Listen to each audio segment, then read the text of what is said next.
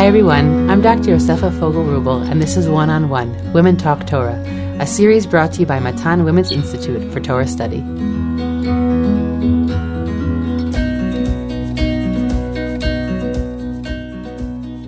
Welcome back to Matan's One-on-One podcast. Each week we spend 30 minutes speaking about a seminal figure or idea on that week's Parsha. Today I have the pleasure of sitting down with Matan faculty member Rabbanit Yafit Clymer to speak about Parashat Yitro and about Franz Rosenzweig's idea of revelation. Yafit, it's great to have you here. Thank you very much, Yosefa. Happy to be here. Okay, take us right in. I'm going to quote from the beginning of Parashat Yitro, or the middle, before we start with Matan Torah. The Torah says in the beginning of chapter 20, וידבר אלוהים את כל הדברים האלו לאמור, אנוכי השם אלוהיך, אשר הוצאתיך מארץ מצרים, etc., etc. And Franz Rosenzweig, and that caught my eye many, many years ago, he's saying, it was written actually to a letter that he wrote to his friend, to his good friend Martin Buber. And he says, Matan Torah is not the revelation. The revelation is the revelation. The content, what comes after, is just the interpretation of the revelation. But just by the word Vayomer, Vayered, and Anochi, this is the revelation. And after the first time I saw it, it caught my eye, and I said, okay, I have to go deep into that idea of revelation in Rosenzweig's philosophy. And I think that in order to understand him, in order to understand his explanation, his philosophy, his Torah reading, we have to say a few words about him, because he was a very unusual character. He had a very unusual life. He was born in Germany in 1886 to a family of Jews who kept nothing.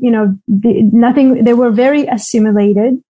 And his only connection to an Orthodox religion, to Orthodox Judaism or to tradition Judaism, was that the brother of his grandfather who lived with them, and he used to teach him Jewish ideas. And surprisingly enough, when he was 13, he asked for a gift from his parents, classes in Hebrew. He wanted to learn Hebrew. At 1905, he started medicine in Germany, and then he switched after 2 years to philosophy and history. And he started writing his thesis on 1908 on Hegel and the State. But then something happens, he goes into the First World War as a German soldier in 1913, and in 1913 he starts a process of getting closer to religious life. But he says, I believe in God, but I think Christianity is the right religion. And he goes, and then something happened, and that's a big question amongst his biographers and his and the scholars, what really happened. But the story he tells is that he went, before he became Christian, he went to an Orthodox shul on Yom Kippur, and he says that he felt some kind of revelation. And he comes out of the shul, and he comes out of this experience, and after 3 months, not only that he didn't become Christian, but he became more Jewish. He started to keep more mitzvot and starting to learn Torah very intensely. And when he went to war in 1914, as a Jewish soldier who already decided to become more Jewish, he started writing his thoughts on postcards that he used to send back to his parents and his friends. And when he came back from the war, he collected all these ideas and he put them together into a book. And the book came out in 1921, and he called it The Star of Redemption. And the Star of Redemption is like his second name now. Today, when we talk about Rosenzweig, we say the Star of Redemption. And the Star of Redemption, he paints a fascinating idea, where we need to imagine, a Magen David, has 6 kodkodim, 6 corners, 6 angles. And 3 of the first triangle is God, Word, God, world, and human beings. And the other triangle is creation, revelation, and redemption. And what Rosenzweig is saying is that that's the map to understand the world. I'm just going to clarify for all those who are listening and they don't have a picture in front of them that he basically took the Magen David and divided its two triangles, separated the two triangles from each other. Okay, so it sort of has, it's a bi-layered star. And so that first star is that God, world and man, and then the revelation, redemption, that second triangle. So imagine the two parts of the Magen David are now separated in your mind. Thank you. And what he said was that revelation was a big drama that happened in relationship between God and human beings, where God is active and we are passive. And redemption is a drama between people and the world, where we are active and the world is passive. And creation is a drama between God and the world. God is active and the world is passive, which leaves us people. We are the only part in this triangle that are also passive and active. We're passive in the relationship between us and God in revelation, but we're active in the relationship between us and the world, which we are the active part.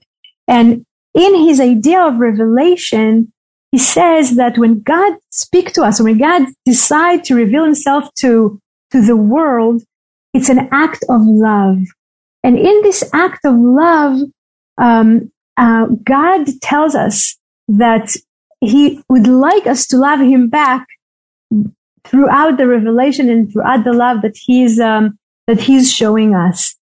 The other thing that he was saying about the revelation, and maybe that it's worth saying that Hugo Bergman, who was studying Jewish philosophy, and he wrote very, very important book about the philosophers of the modern world, and he was also teaching and about Jewish philosophers, and he really liked Rosenzweig. But he said that Rosenzweig was the anti-intellectual trend in Jewish thought. And it's resonate exactly with what Rosenzweig was saying, that he said, religion doesn't have to prove us anything. We need to approach the world with faith. And if we look at the world with faith, this is the basis for philosophy, and this is the basis for being people, being human beings in the world. And because he was so intensely focused on faith and belief and not on facts, he actually left the academia, saying academia is doing nothing to help the world, and you're just talking about things very artificially and externally, and you leave the inside, you leave the heart. And he was saying that education is the most important thing.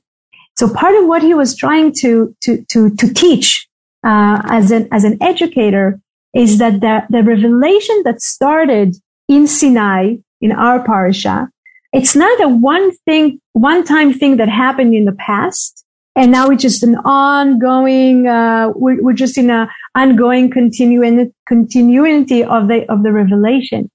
He says that revelation happens, can happen to individual every time that we are making room for God, to talk to us. And the revelation is not just an act in the past, but it's a thing that happens in the present. He says that revelation to the soul is an experience of the present.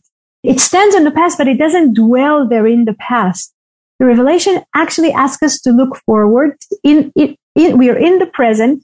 We're experiencing revelation, and we need to follow the light of the face of God into the future. That revelation that happened in the present, this is something that we can teach each of us to do, and it's actually another act of love also that we feel from God and that we keep between people. So it's really interesting because just to go back to his biography for a moment, I mean, his book is called The Star of Redemption. There's something a little bit shooting star-like about his life. Meaning he really also sort of became, I think of sort of like a phoenix. You know, he burst onto the scene, and he also had a pretty horrible way that he left this world from a terrible neurological disease. He died very young. Even after his really started deteriorating, he still wrote and taught for 8 years after that. So he has the burst of creative energy and clearly spiritual potential of him as an individual has this really meaningful and fascinating parallel also in his life trajectory. Obviously they're intertwined in ways that we can't really understand, but I'm curious what, you said that when you first read it, you were so taken aback, and what of his philosophy was something that really caught you? I mean, what was that moment? I'm asking now a personal question. What was that moment for you in your life that you said, I have to know more about this? What was it about his writing? Yeah.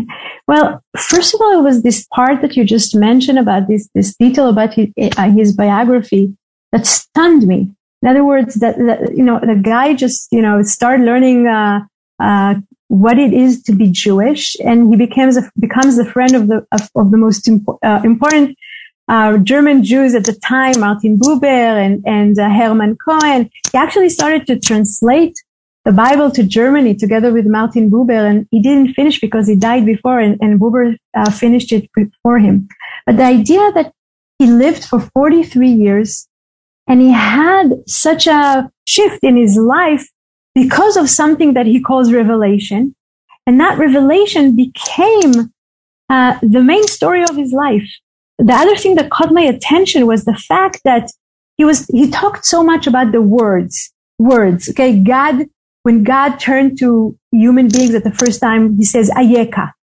Okay, and Adam and Chava don't really talk back to God. They just, try to escape. And Rosenzweig is saying God wants a dialogue, and he's looking for the person that he calls. He'll ask him Ayeka, and that person will say Hineni, here I am. And that person was Abraham, and that was the beginning of the dialogue between God and people. Right. If you go back to that first story, though, just to interrupt for a moment, if you go back to that story, so God, of course, says, Ayeka, where are you? And he's not asking a geographical question. He's asking something obviously much deeper because he knows where they physically are. And Adam and Chava, in that tragic moment, which is perhaps the much greater sin than what they actually did initially, they run away from taking responsibility. And whenever I teach that passage, right, you always ask, what was supposed to be their answer? Mm-hmm. And the answer was supposed to be, Hineni, I'm here, I take responsibility, yes. I know what I've done. Okay, that always mitigates tremendously what people have done. And when they choose to run away from it, it makes it so much worse. And what you're pointing to is that the first time we actually get that correct answer is from Avraham Avinu, when he says Hineni to God's call to him. You're absolutely right, but I think that, and again, then in Har Sinai, God is talking and we're afraid to talk to him, right? We're afraid to hear his voice, and we ask Moshe to be the mediator between us, and Moshe continues. But the idea that Rosenzweig put so much emphasis about words, about talking, about a dialogue, he said that the ancient world and the mythologies were based on silence and on being mute.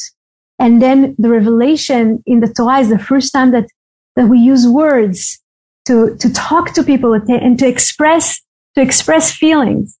And just to know that he lost the ability to talk.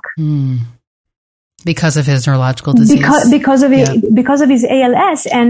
And he was paralyzed. He couldn't first he couldn't move, and then he couldn't talk. And he used his eyes to tell his wife, what words he would like her to write. And he continued to write even after. And I think it's an example of a person that took the idea of revelation that he can experience every day again and again, and words, that if you can say them, with your mouth, you express them in a different way, and also pray. It also reminds me of the earliest midrashic interpretations on the Torah, where we look at the first parak of Sefer Breshit and we say, oh, God creates the world. And we think about it as sort of almost this physical act. It is.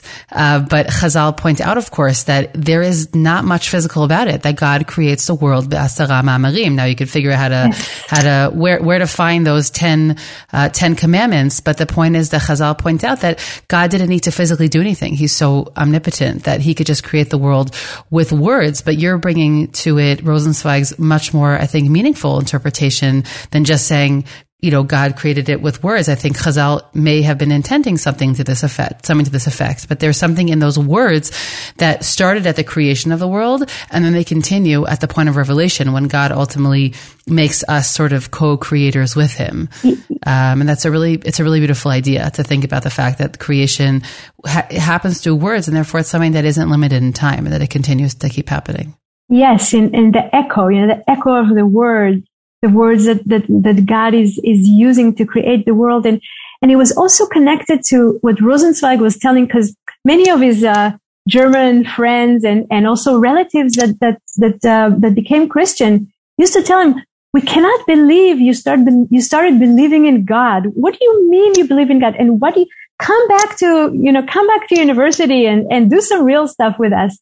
And he said, it was so brave. We're talking about, really early 20th century. And he said, the revelation that I believe in is not, I don't need to prove it, not metaphysically and not empirically.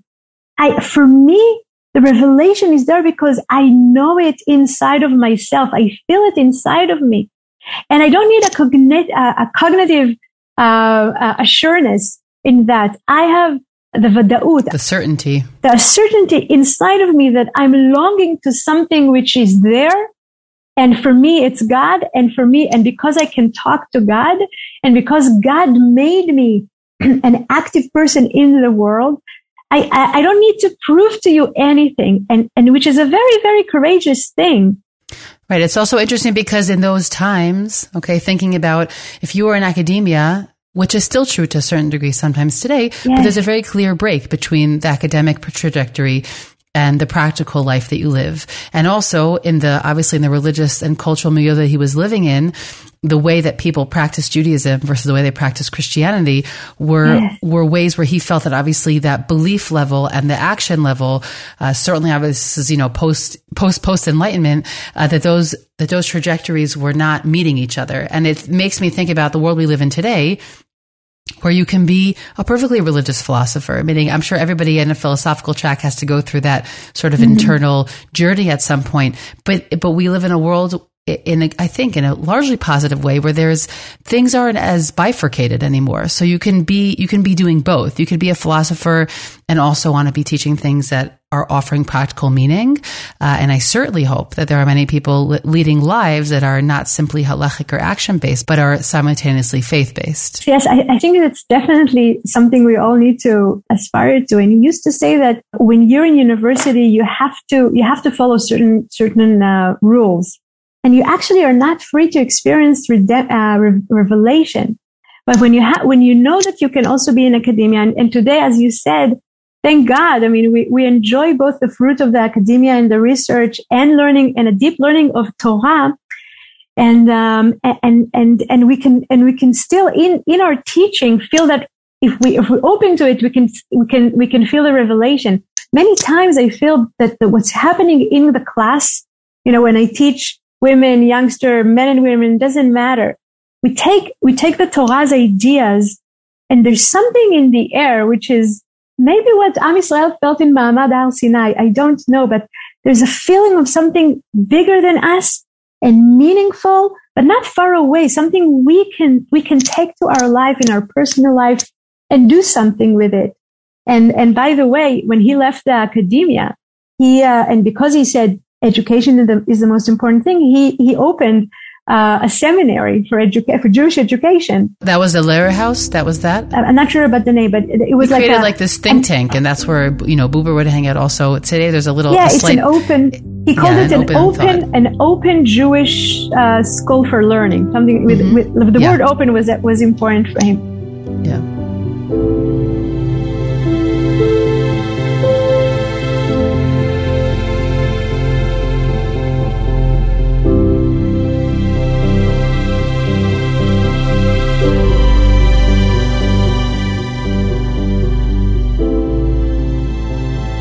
Shafit, why don't we flesh this idea out a little bit more clearly, this idea of revelation and the significance of the words that are used?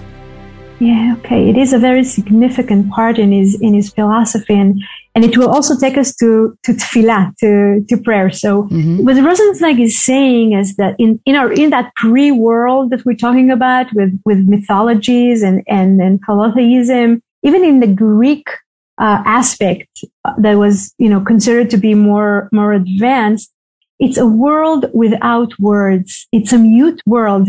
And even the heroes, he says, the heroes of the big tragedies, it's the human being that stand speechless in front of the mightiness of the world, the wrath of the gods. And what Rosenzweig is saying, when we get to Revelation and when God decides to turn to the world, to turn to people, first of all, we have a beginning of a relationship between God and the world, and we also have a dialogue between God and the world, and that pre-world that was death and mute, or Rosenzweig used the words of Nietzsche, that there were all the heroes are closed inside themselves because there's no need to talk to the gods to ask for their mercy.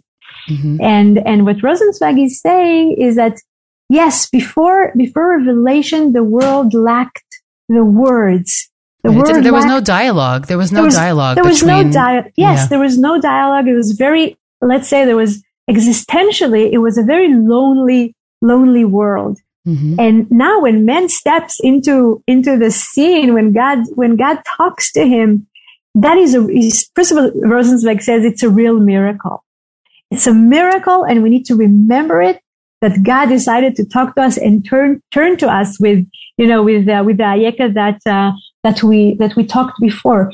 In other words, the potential of the revelation and the redemption of the tongue, of the speech, of the language was there since creation, but God waited with it, till there was someone who was willing to turn to Him and start a conversation, and then it moved into the Ma'amad Har Sinai, when God is talking to entire nation. And how does he envision prayer in this conception of the world?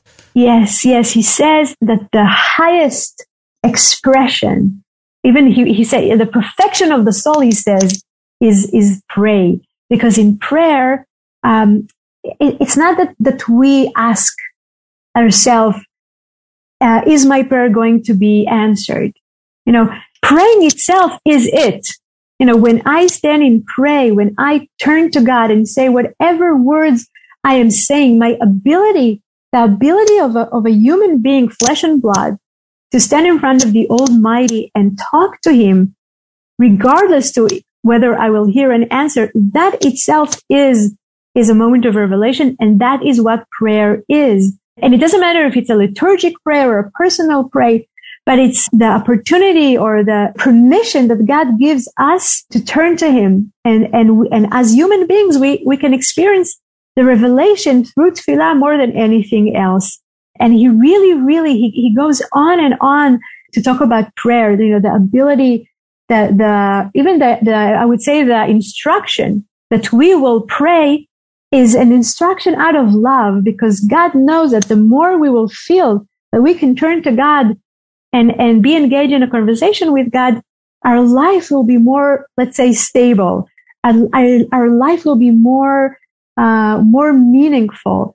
And he really liked davening in shuls, by the way. He many times he talks about the common experience of being in a prayer in shul with other people, that we can both feel the togetherness of Matan Torah as a people, but we also feel the personal experience of it's me with my own personal words towards God. And he goes on and on about what tefillah, what prayer can actually give us as people. It's full of the prayer has the power to remind us that we are being loved, and then to love back. I think that some people find themselves in rote routines of prayer, And I think that there's 2 points here that are comforting and meaningful. One is that engaging itself in prayer,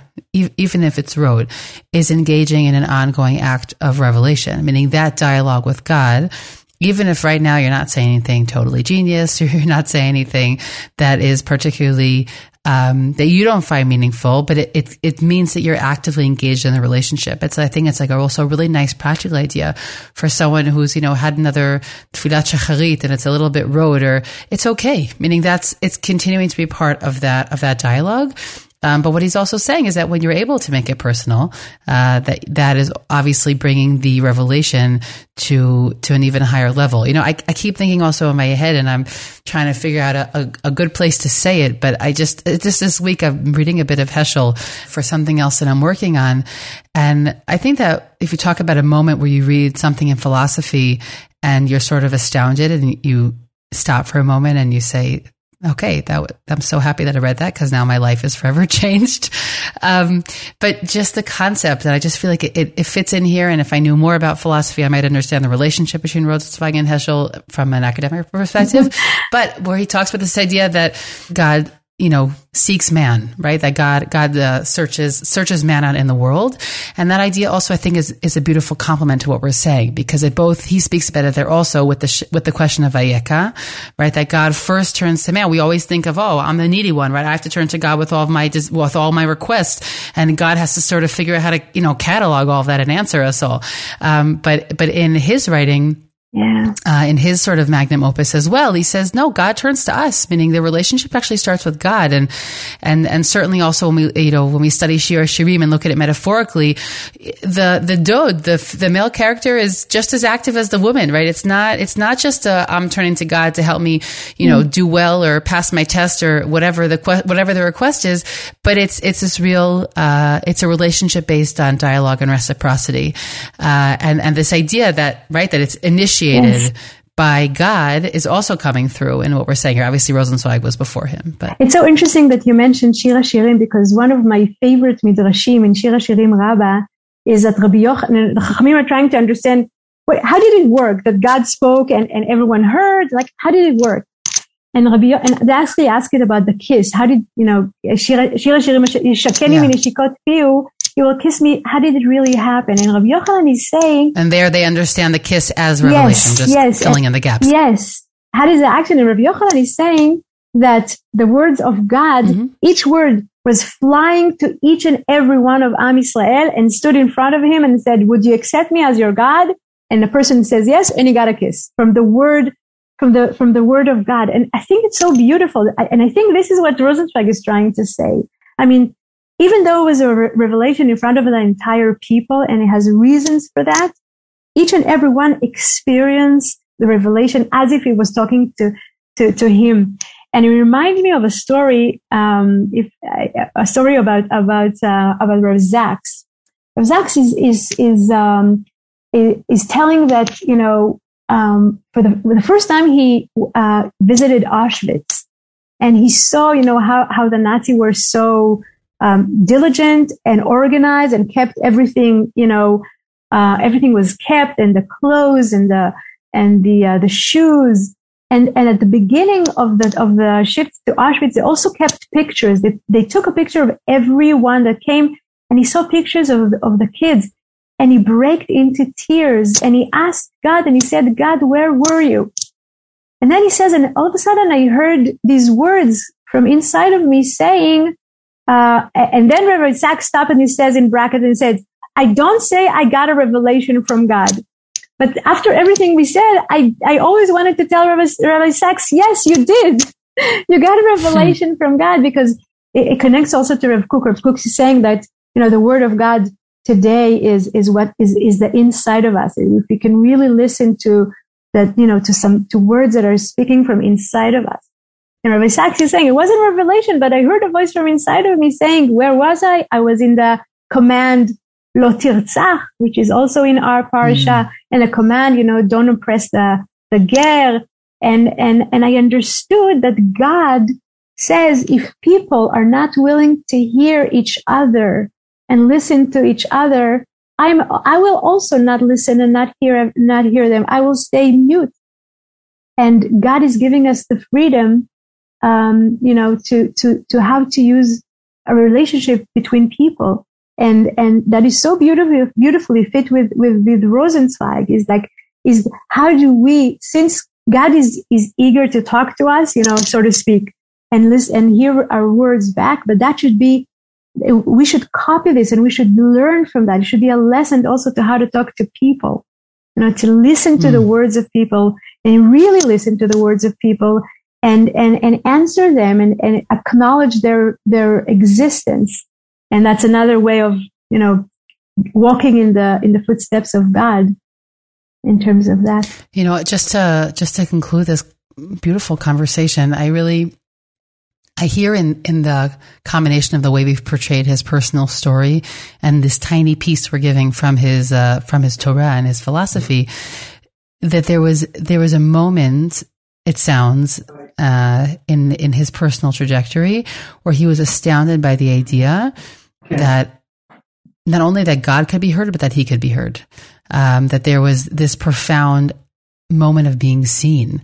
And I think that so many of us, if we're lucky, hopefully we experience it often, but we all live with that desire very deep inside of us to be seen, to be acknowledged. And what he's putting forward is this idea that God sees us and he acknowledges us, and that if we're involved in this continual relationship through tefillah, and through continuing to be in dialogue with God, that we will also be able to hear and see God inside of us, and that it's like an internal sense of knowing. That's not just a faith, but it's actually being an active part of that process. Yes, I wanted to say, just before we're ending here, again, as I said before, I keep thinking about the way he ended his life. But when he talked about how ill he is and death, he was actually saying a person that believes in revelation is not going to be afraid of death. Because when you keep in dialogue with God, then death is just another, just another step or another thing. It's not scary, which is another thing. I think we know that Bnei Israel were afraid they're going to die because they heard the voice of God. And the opposite, hearing the voice of God is, what makes us alive. And Rosenzweig truly, truly lived that in his own personal life, even though they were, not easy, and he died so young. Thank you so much. It's really been an enlightening and beautiful conversation that we've been able to take really deep, complex philosophy, and I hope bring some really practical points to people in their own personal lives. You're very welcome. Thank you, Yosefa. If anyone wants to read more of Rosenzweig, again, it's not a simple read. It's a very dense, complex philosophical work. There are a number of English translations. Of course, there are translations from the German. We'll link them in the show notes. There's also a Hebrew translation, which we'll also link in the show notes. Wishing everybody a Shabbat Shalom.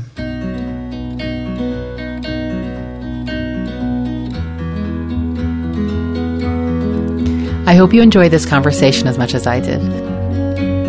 I'm Dr. Yosefa Fogel-Rubel, and this is One-on-One Women Talk Torah, a series brought to you by Matan Women's Institute for Torah Study. Thank you to the entire Matan team for their input. Please do One-on-One and Women's Torah Learning a small favor by sharing this podcast with family and friends so that we can reach new listeners. You can stream and download these episodes on Spotify, iTunes, and Matan's website, and write us any feedback at podcast@matan.org.il. That's podcast@matan.org.il. Thanks for listening, everyone.